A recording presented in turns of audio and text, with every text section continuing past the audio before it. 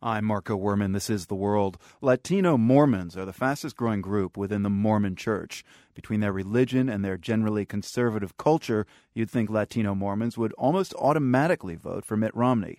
But many in the community are torn between voting for a fellow Mormon and their dislike of his immigration policies. In the second of her two stories on Latino Mormons, Monica Campbell reports from Utah. When Antonella Cecilia Packard left her home in Honduras for college in the U.S., she was a young Catholic. Then, through a friend, she met a family, members of the Church of Jesus Christ of Latter-day Saints. Packard knew little about Mormons, beyond the stereotypes that they avoid smoking and coffee. But as an immigrant far from home, the family took her in, and they bonded. When I found out about the LDS faith, it just felt like I had come home. Today, Packard lives in Saratoga Springs, Utah, and feels even more at home. She's near a Spanish-speaking Mormon church with its towering steeple and manicured gardens. And there are others like it here and across the U.S. as Latinos become the church's fastest rising flock.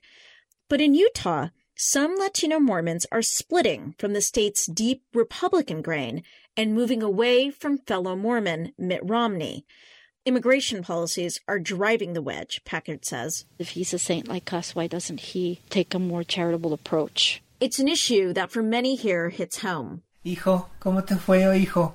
Just south of Salt Lake City, in Provo, Miguel Antonio Lopez, a new father, is home from work. He's a U.S. citizen from Mexico City and has always voted Republican. But then in Utah, he met his wife, Laura, also from Mexico City. We were both given the calling to interpret from English to Spanish. And by calling, he means an assignment, because everybody helps. So we were like, oh, well, we kind of like each other, so let's get together and see what happens. But Laura's undocumented. She crossed Mexico's desert by foot with her family when she was 12. Under Romney, they're unsure whether Lopez would be deported. That's scary. It's threatening our family. Even when we mention our case to just friends, they say, well, she's married to you. Doesn't that help? And to our surprise and to their surprise, it doesn't help. For somebody that crossed the border without any proper documentation, it's very difficult. President Obama seems a lot more open and supportive of us as a community. Lopez represents the growing number of Latinos here backing Obama, but it's still Republican-heavy Utah. There are plenty of Latinos for Romney who say his immigration views fit the Mormon emphasis on rule of law. Marco Diaz chairs the Utah Republican Hispanic Assembly. I don't believe that everything should be viewed under the lens of, was that going to separate him from his family or not? If it does, then we cannot punish him. You need to assume some responsibility here. You did come here illegally to be able to say, shh, don't worry about it. Just overlook it. It's cool, because if you don't, then Hispanics are going to think you're anti-Hispanic. But Diaz may be a more lone voice as Latino Mormons and Democrats win political seats here. My name is Luz Robles. I'm a state senator representing District 1 in the state of Utah, and I'm a Democrat. Robles, born as a Mormon in Mexico, is running for a second term backed by a sizable Latino bloc. She's also pushed through immigration policies here, guest worker permits, driver's licenses, and tuition breaks for immigrants that contrast hard-line policies in neighboring Arizona.